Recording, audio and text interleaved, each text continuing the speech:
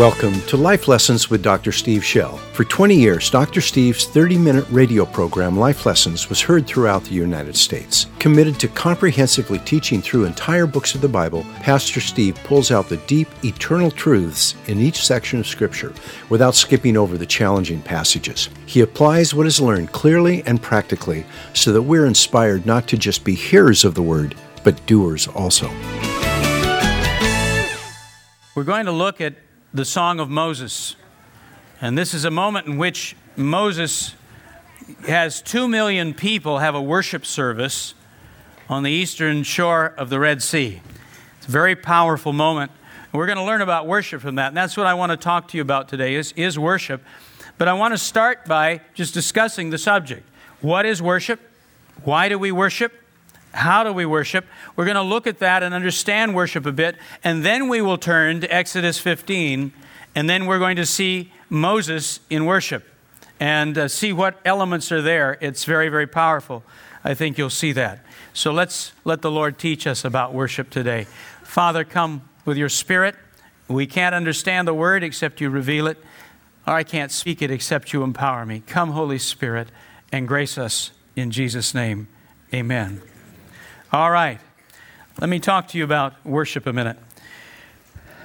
When I was a Presbyterian pastor, and I don't know if you knew that, one of the statements in the Westminister Confession of Faith, which isn't the most current statement of faith for them, but is historically kind of the bedrock statement of faith, it says this. It asks the question, it says, what is the chief end of man? Meaning, what's the purpose of human beings? Why are we alive on this planet? And the answer is this: to glorify God and enjoy Him forever. Did you hear that second part? Isn't that a remarkable statement? You know, you kind of think, we're here to glorify God. But then it has that statement, and it's sort of intimate, almost embarrassing, to enjoy Him forever. When the Bible said that you and I have been created in God's image, He said, let us make man in our image. He didn't mean that we look like Him physically. The fact that you and I are created in His image is this: you're a spirit. You are spirit is the way I should say it. Our God is eternal from, there never was a time He didn't exist. You began in your mother's womb. Do you ever think about that? If your mother and your father hadn't married, you would never exist. It's not like there was some tank full of baby spirits up in heaven, and you were just waiting to come down to see which set of parents you would be born to. Some people say, I don't know why I was born in America. I knew. Your parents lived here. But that's it. That's it. Parents literally have the power to conceive an eternal spirit. What an incredible, incredible gift that is from the Lord. When you were conceived, you began. But there is never a time from this moment on that you won't exist. Your spirit. God said, let us make men and women in our image. Father speaking to the Son. Let us make man in our image. And what it means is, above anything else, this: you and I can relate to God as one person to another. Friend to friend. Not equals, of course. He's God. I mean, we will always honor and worship Him. He's so holy, it'll be hard to speak, I suppose, in His presence. And yet we can talk to Him and He to us tenderly and conversationally. It isn't like God has a lot of pets down here on planet Earth. You're not His pet. I have 2 pets. It's 2 more than I wanted. The kids all get them, and then they leave home. Then you wait for them to die. And I'm just being honest. No, it's not. Sort of not. Yeah, you're laughing because you feel the same way.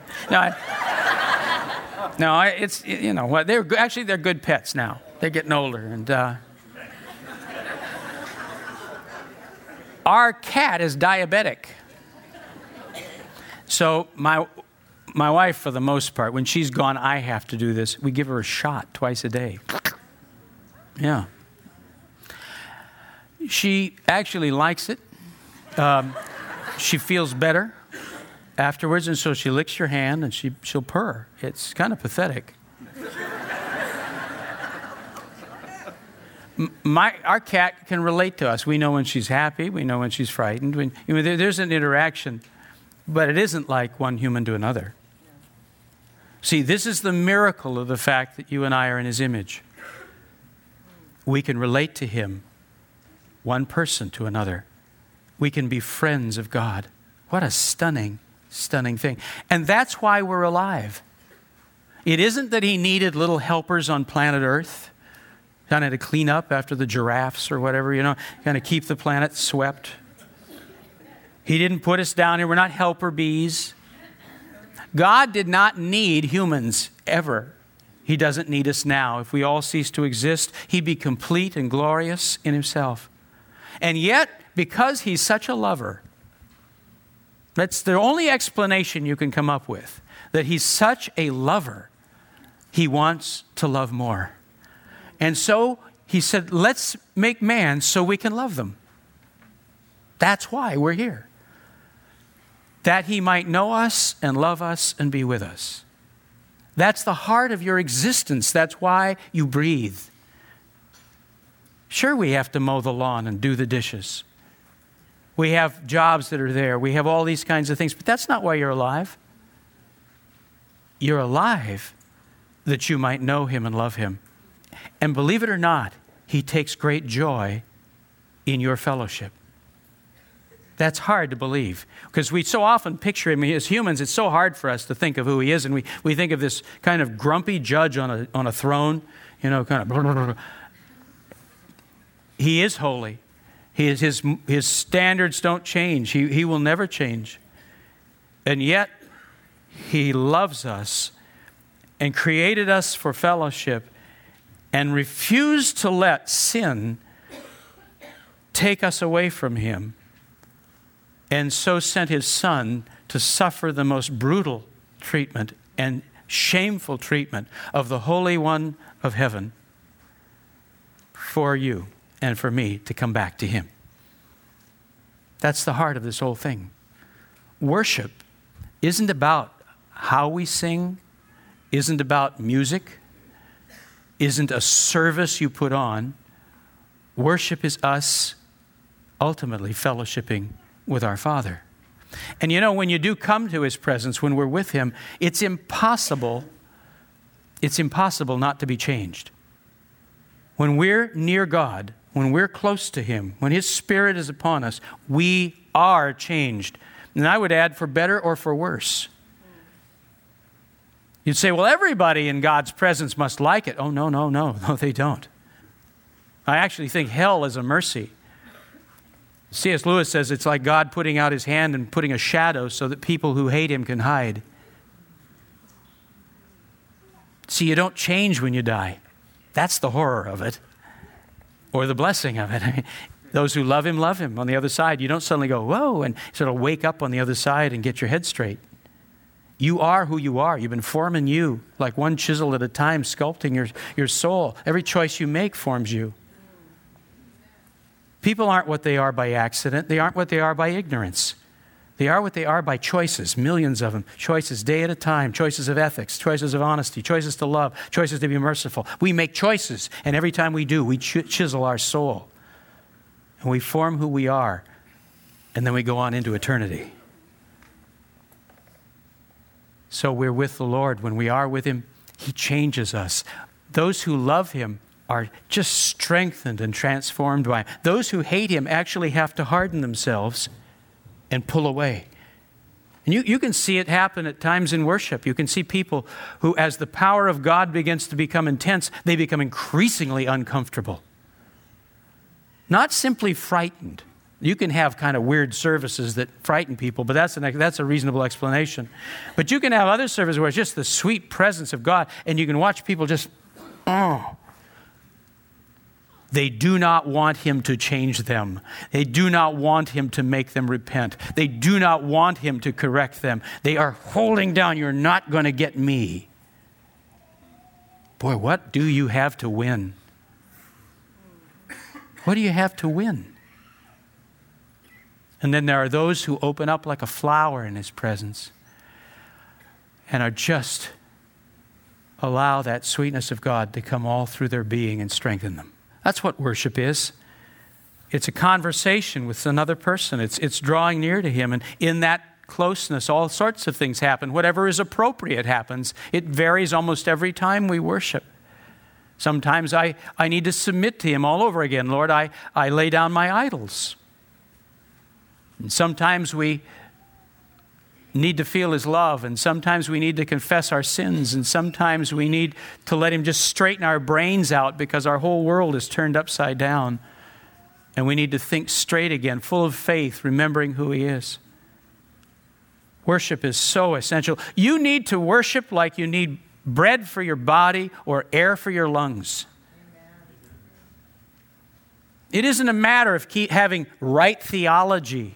That's not a bad thing. But it isn't simply, I've got good theology, I'm conservative, or whatever. It's relationship. Don't you know nasty Christians?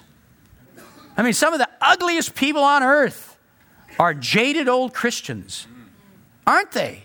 With their theology intact, but clearly have not been worshiping.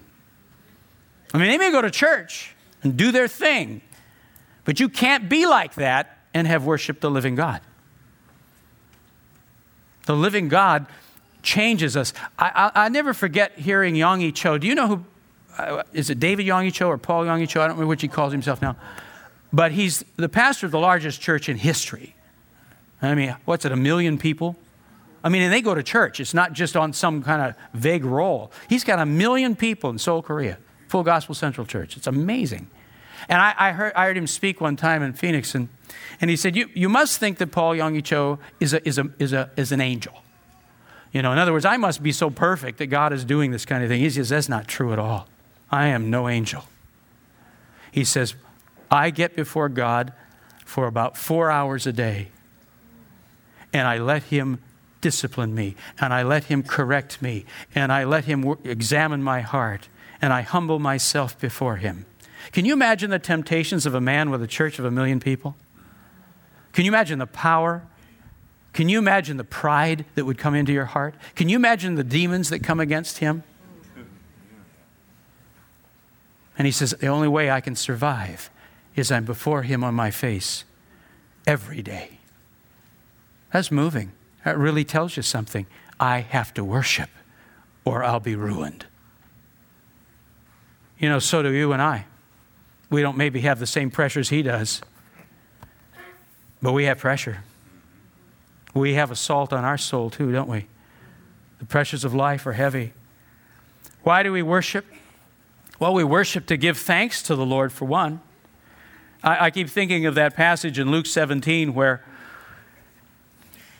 10 lepers came to Him and said, "Lord, we would be healed." And He said, "Go and show yourselves to the priests and you'll be healed." And so they headed off down the road, and as they went, they were literally healed in the walking. Their flesh just went clean while they're walking.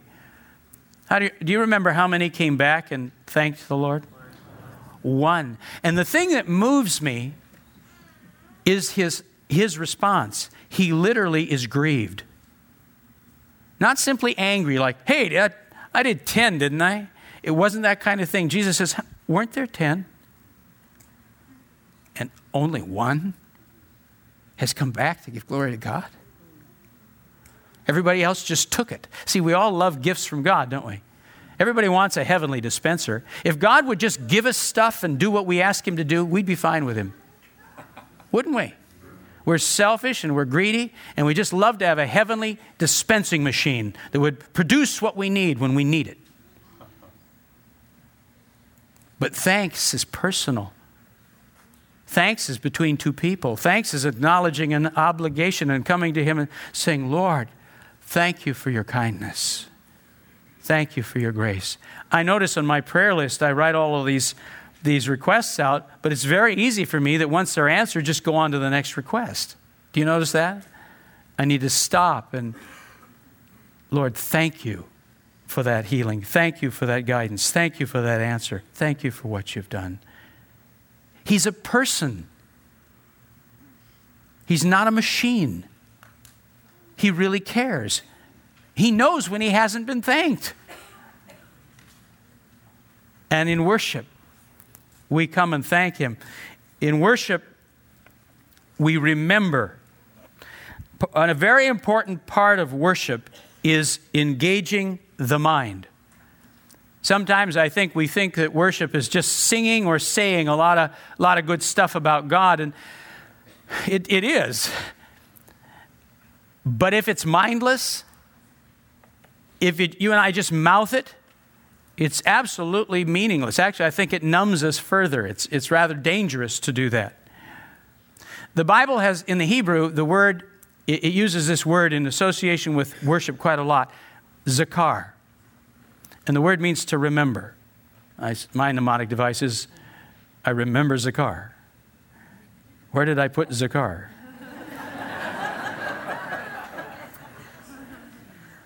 Something like that. And it means to remember.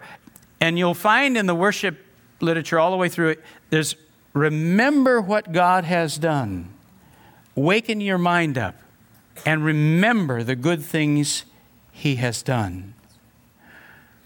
It's an effort. It's a decision. It's a choice. Worship does not start out just always easily. If you're one of those people that says, I can only worship when I feel like it, you're a child spiritually.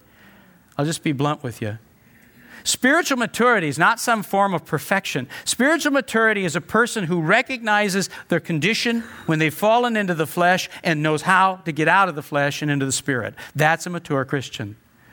And a mature Christian is someone who says, I don't want to be in the flesh. I'm tired of making the trouble and injuring people and sinning against God. I want to stay in the Spirit. And so we just constantly pushing back into the Spirit. Our strength isn't we somehow learn and get our life straight. Our strength is that we learn to press in and hang on to God and not let go. That's where we get strong. So worship engages the mind. It is aware of remembering the past.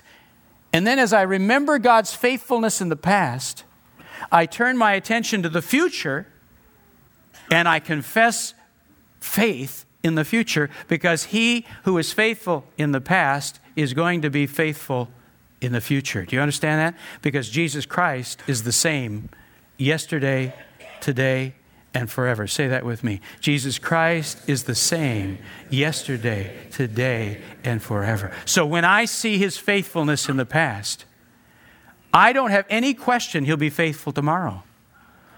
I don't have any question he'll be faithful 5 years from now. I don't have any question he'll be faithful 20 years from now. I don't have to worry. I mean, sure, there's issues in history. There's all this terrorism rising, and there's these various kinds of stuff.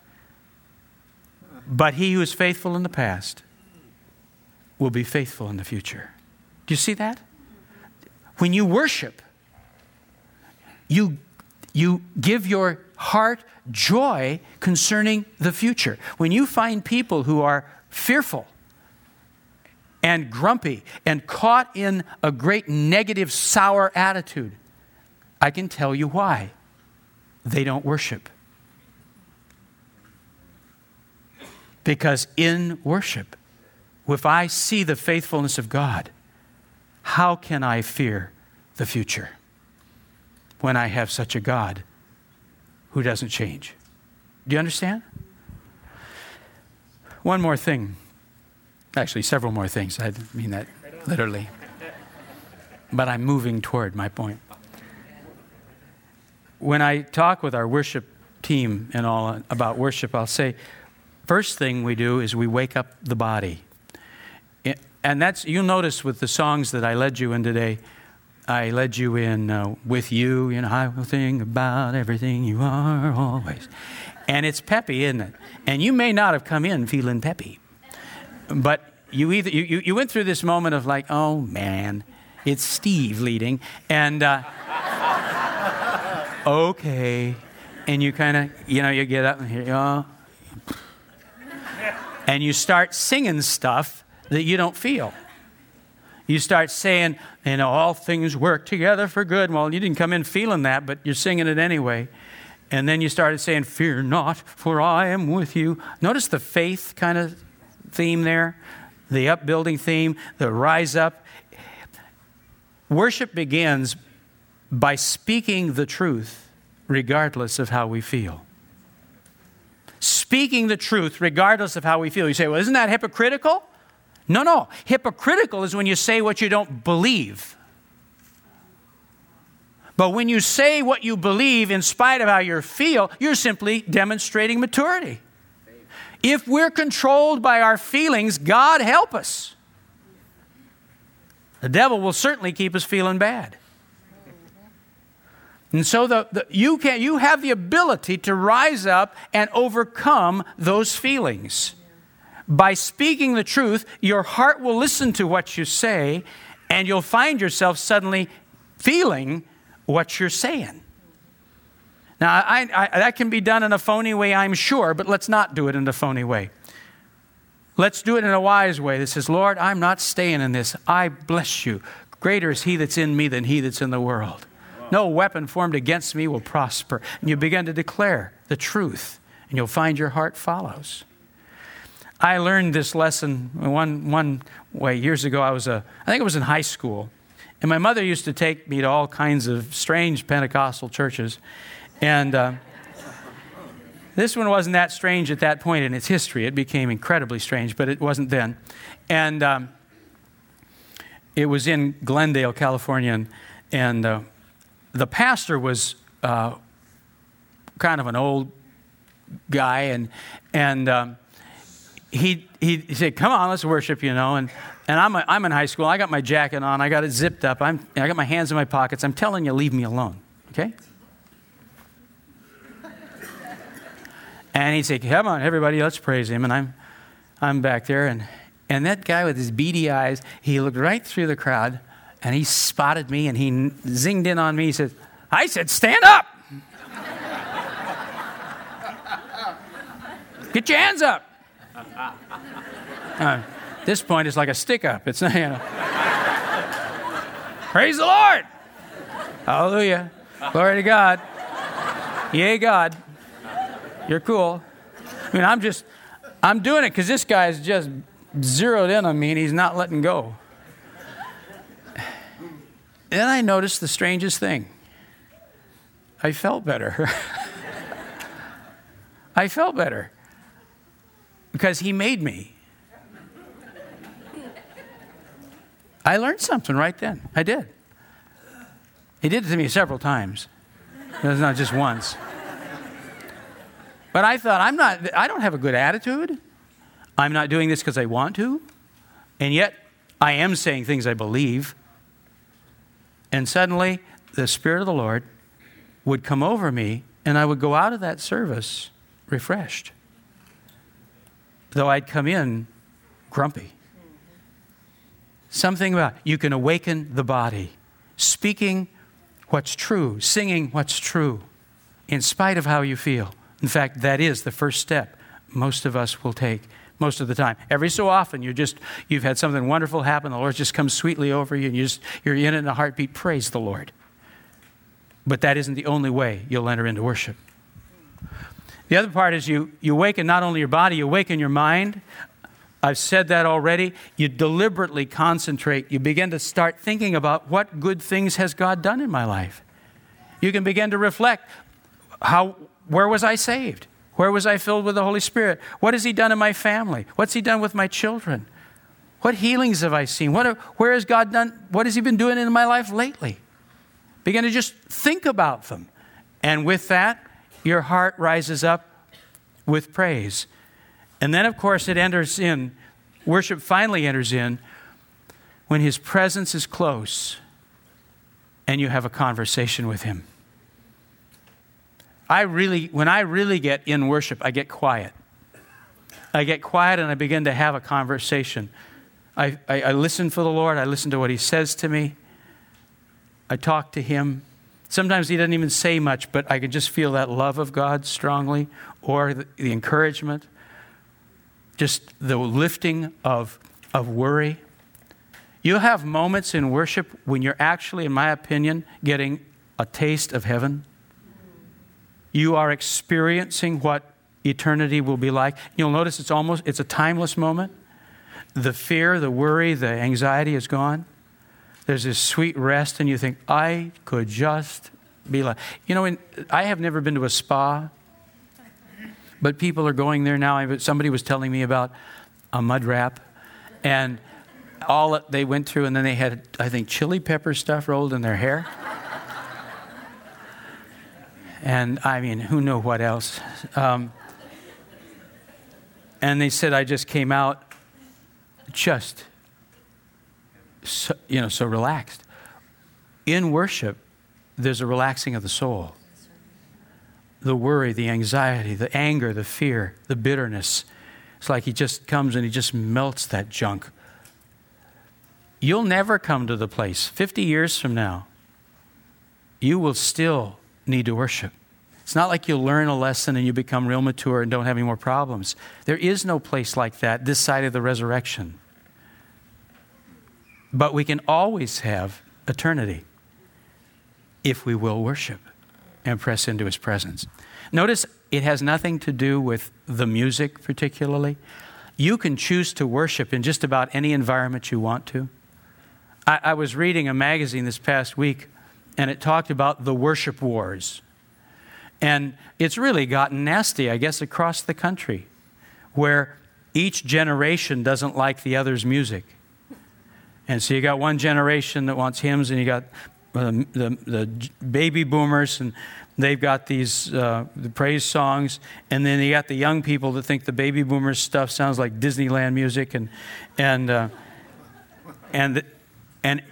it's not good humored. They're all cranky, going, "I want my music," and this kind of sad and bitter. Real worship. You can worship with whomever. A real worshiper. Just give me something to work with. Years ago, Mary and I were in a church plant in Monrovia. We were living there, and I was teaching at the Bible college. And when we started out, we had a really old guy as our worship leader. It's just a small group of people coming to plant a church, and he played the accordion. Now, can you imagine? And I want you to know he was not cool. Nothing even sort of maybe cool about him. Except this, he really loved the Lord. And as he led us, that sweet presence of God would come over the congregation. And the church was growing with this old guy with his accordion. And then the leaders decided, we need to be more hip. We need to get jazz chords in here. He's playing all the wrong chords, and we need to, so they eased him out and brought in some young hip people, and the church started to decline. Actually continued to decline. Because the focus then was on the music. And our eyes should not be on the music. Our eyes should be on the presence of the Holy Spirit. On the presence of the Holy Spirit. We should be pressing in to him. Give me anything, I want to worship. When we glorify God, we do it so many ways. Giving, serving, personal holiness, ministry to others through the gifts of the Spirit. When we enjoy God, we do it many ways. Listen to this list. They're all biblical. Prayer, singing, meditation in the Word. There's physical expressions of our worship and our enjoying of him. Raising our hands, kneeling, standing, lying on the floor, clapping, bowing, shouting, being silent, weeping, dancing. Every one of those is a biblical expression of the Lord. I've had people leave the church because they say, we don't be in a church where people raise their hands. I'm thinking, what do you do with the Bible? You just rip? It's all through there, isn't it? I mean, those Israelites were pretty Pentecostal. I mean, there was, and this is the thing: is you go to other cultures for like dancing. When I go to Africa or I go to New Guinea, they all dance. Everybody dances, and they know how to dance. That's the difference. They do. I mean, they know how to dance. I don't, but I come along. I can still recall being like in Indabella, and we finished the church, and the whole church and the whole town came out, and we danced in celebration around the church. And all the men with the men and the women with the women. It's separated, and all these old men, and they're just and I'm trying to come along. Just a geek. But they were nice about it. They didn't make fun of me. They didn't. Come on, boy. It was so beautiful out of the heart. Now, let's have a look at Moses worshiping. Chapter 15.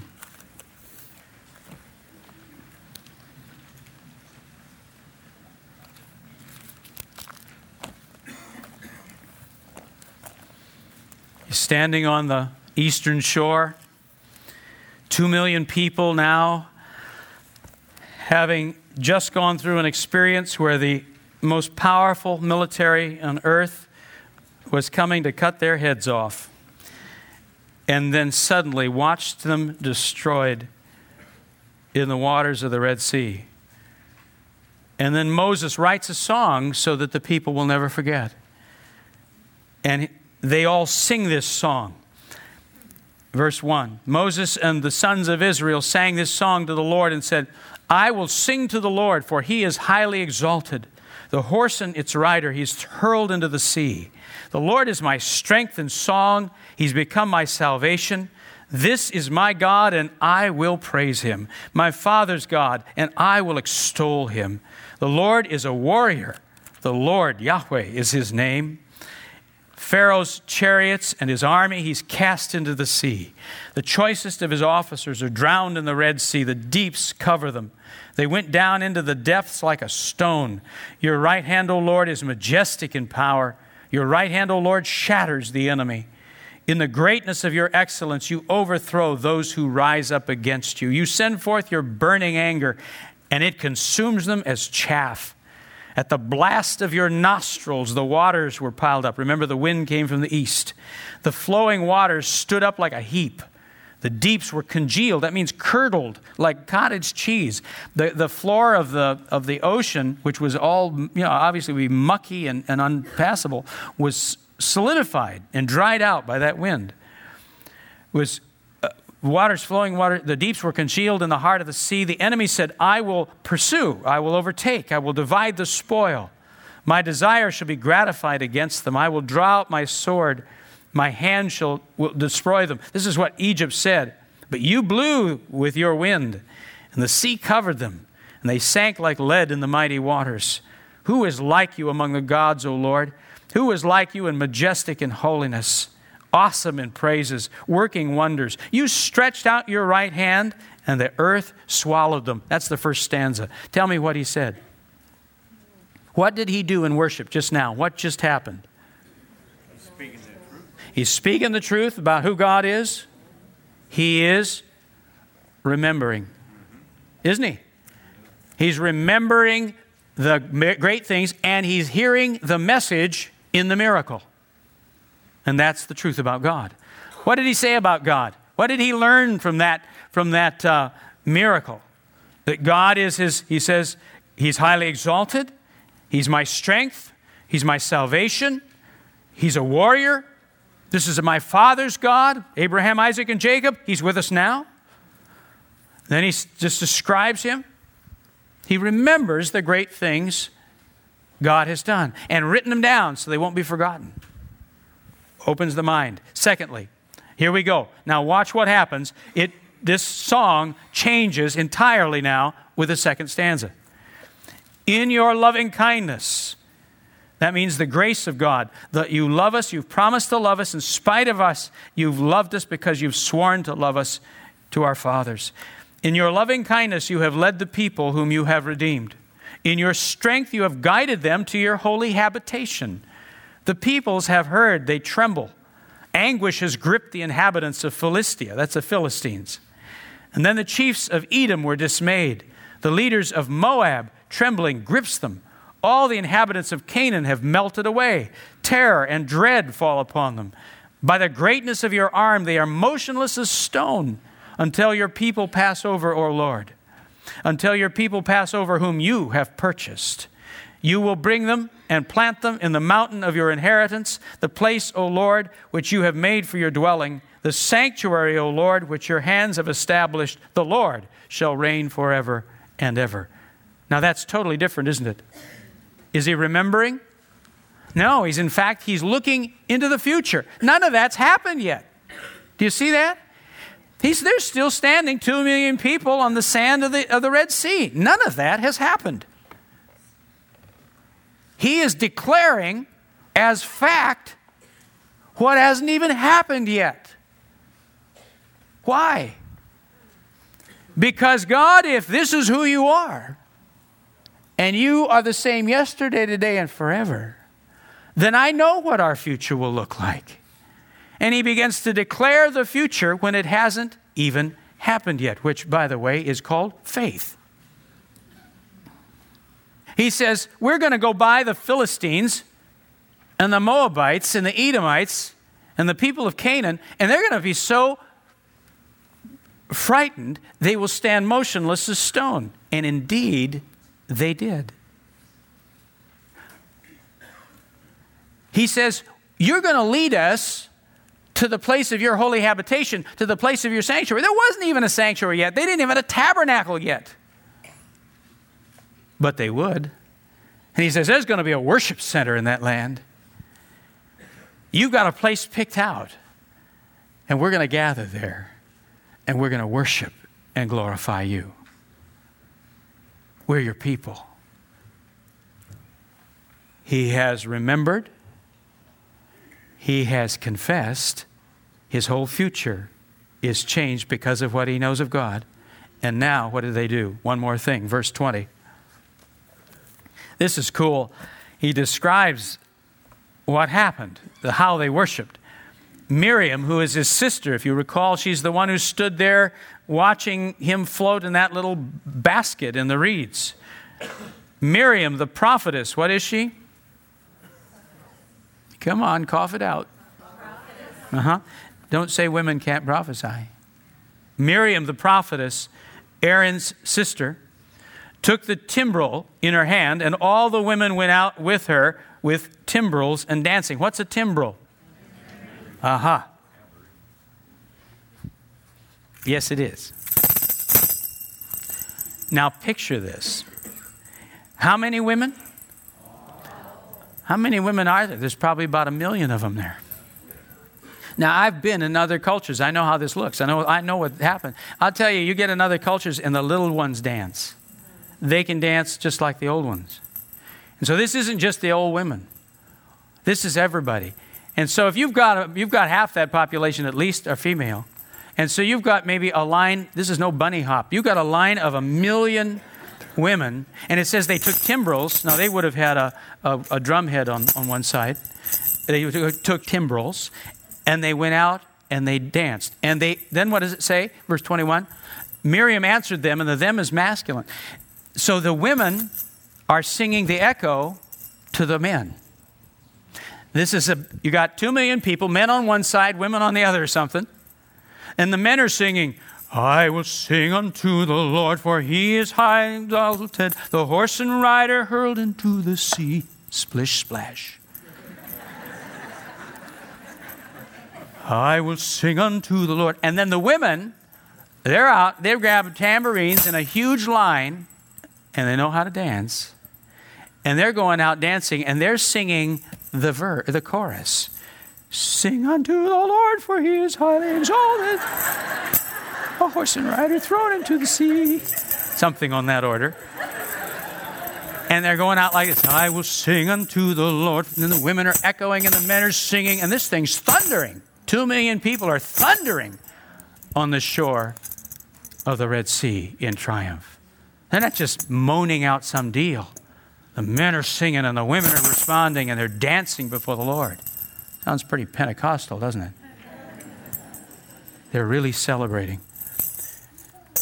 It's important that we rejoice. When we remember the great things of God, when we realize how that informs our future, when we realize that with this mighty God of ours, we're going to be all right. We have no reason to fear. If He'll do this, He'll do that. If He's this way then, He's this way now and in the future. That builds my faith. It gives me joy. That fear and that moroseness, the depression and the discouragement melt away in the confidence that I have a living, powerful God who's with me. And then it is natural to rejoice and express it. I think all of us are a bit constrained. I know I surely am. But however you do it, whatever your boundary is, the Lord's probably pulling you to express yourself a bit more, isn't He? You know, you can do this at home. You just pull the curtains, close the doors, and if raising your hands is your thing, you know, they just can't do it. Well, just give them halfway up. You'll actually find something really good inside when you get really, or just get them all the way up before the Lord. What I do with the curtains pulled and things, I dance sometimes. Not a lot, but it's ugly. Only God would enjoy it. He actually suggests that I do it once in a while. I just think He's trying to loosen me up. He says, come on, let's dance. Okay. And I'm not going to show you my dancing. No.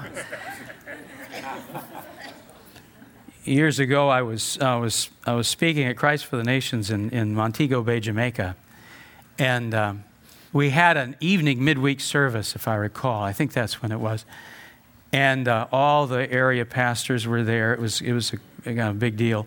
I'm up on the platform with a number of pastors, and as they're worshiping, the pastor next to me gets up from his chair and he gets down on his knees right on the platform and puts his head right on the ground and begins to pour his heart out before the Lord. Well, I'm sitting there.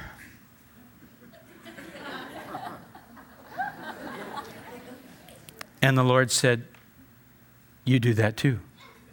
And I said, I'm the speaker.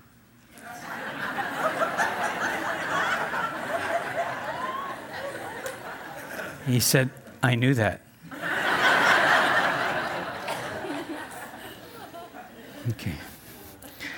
And this was really something. I mean, everybody, you know, okay.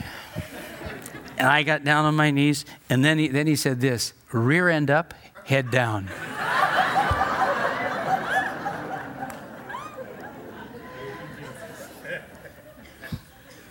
And I began to pour my heart out, and he spoke to me.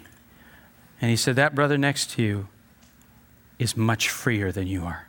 You are so concerned what others think of you.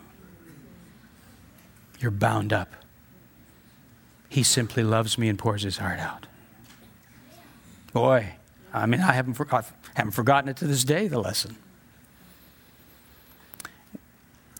You don't have to be foolish, maybe. But you do need to rejoice. And don't tell me, well, I'm just not that kind. Pull the curtains. Do it at home alone. But don't be stuffy with Him. When you see the good things of God, rejoice in your heart.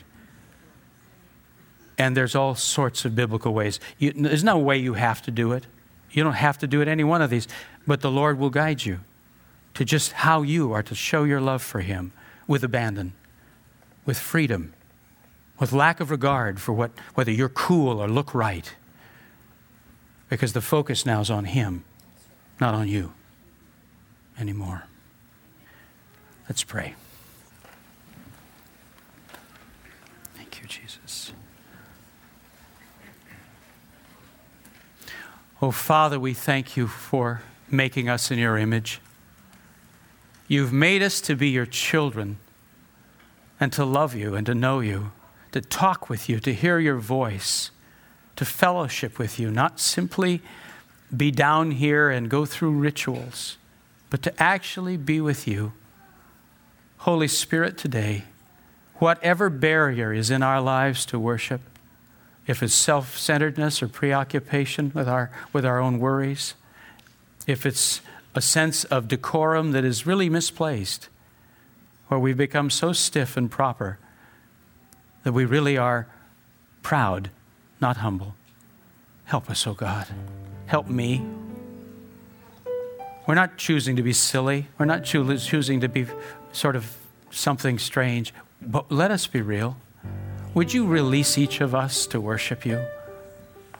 Would you teach us, Lord, to overcome the inertia of the flesh and to speak the truth and to press through into the presence of the Holy Spirit? Teach us to be mature Christians. And then, Lord, would you open our spiritual ears? Just a whole bunch of us need to hear more. This is not good that we never hear. It's not right that we don't hear your voice. And this is a huge part of the depression or the discouragement, the purposelessness, is we just can't hear. Whatever it takes, take that wall away, Lord. Take that wall and get it out of our hearts. That we might hear your voice, we might follow you and obey you, that we might move into that precious place of communicating with our Father, of living life in light of your word to us. Praise you, Father. Praise you, living Lord. And then, Lord, we think of our future. Jesus Christ, you are the same yesterday, today, and forever. You are a healer, a mighty God, a deliverer, a protector, a guider, a provider. You are our strength and comfort. You are in our past, and you will be indeed in our future. And so we do not fear the future. We do not morosely look at the future. We don't look at our aging. We don't look at the terrorists. We don't look at whatever. We just look at you and say, because you have thrown the horse and rider into the sea, those things that held us in bondage, you will indeed be with us powerfully and destroy our enemies in the future. Blessed be the name of the Lord. And then, Lord, we would rejoice. We'd let our hearts explode.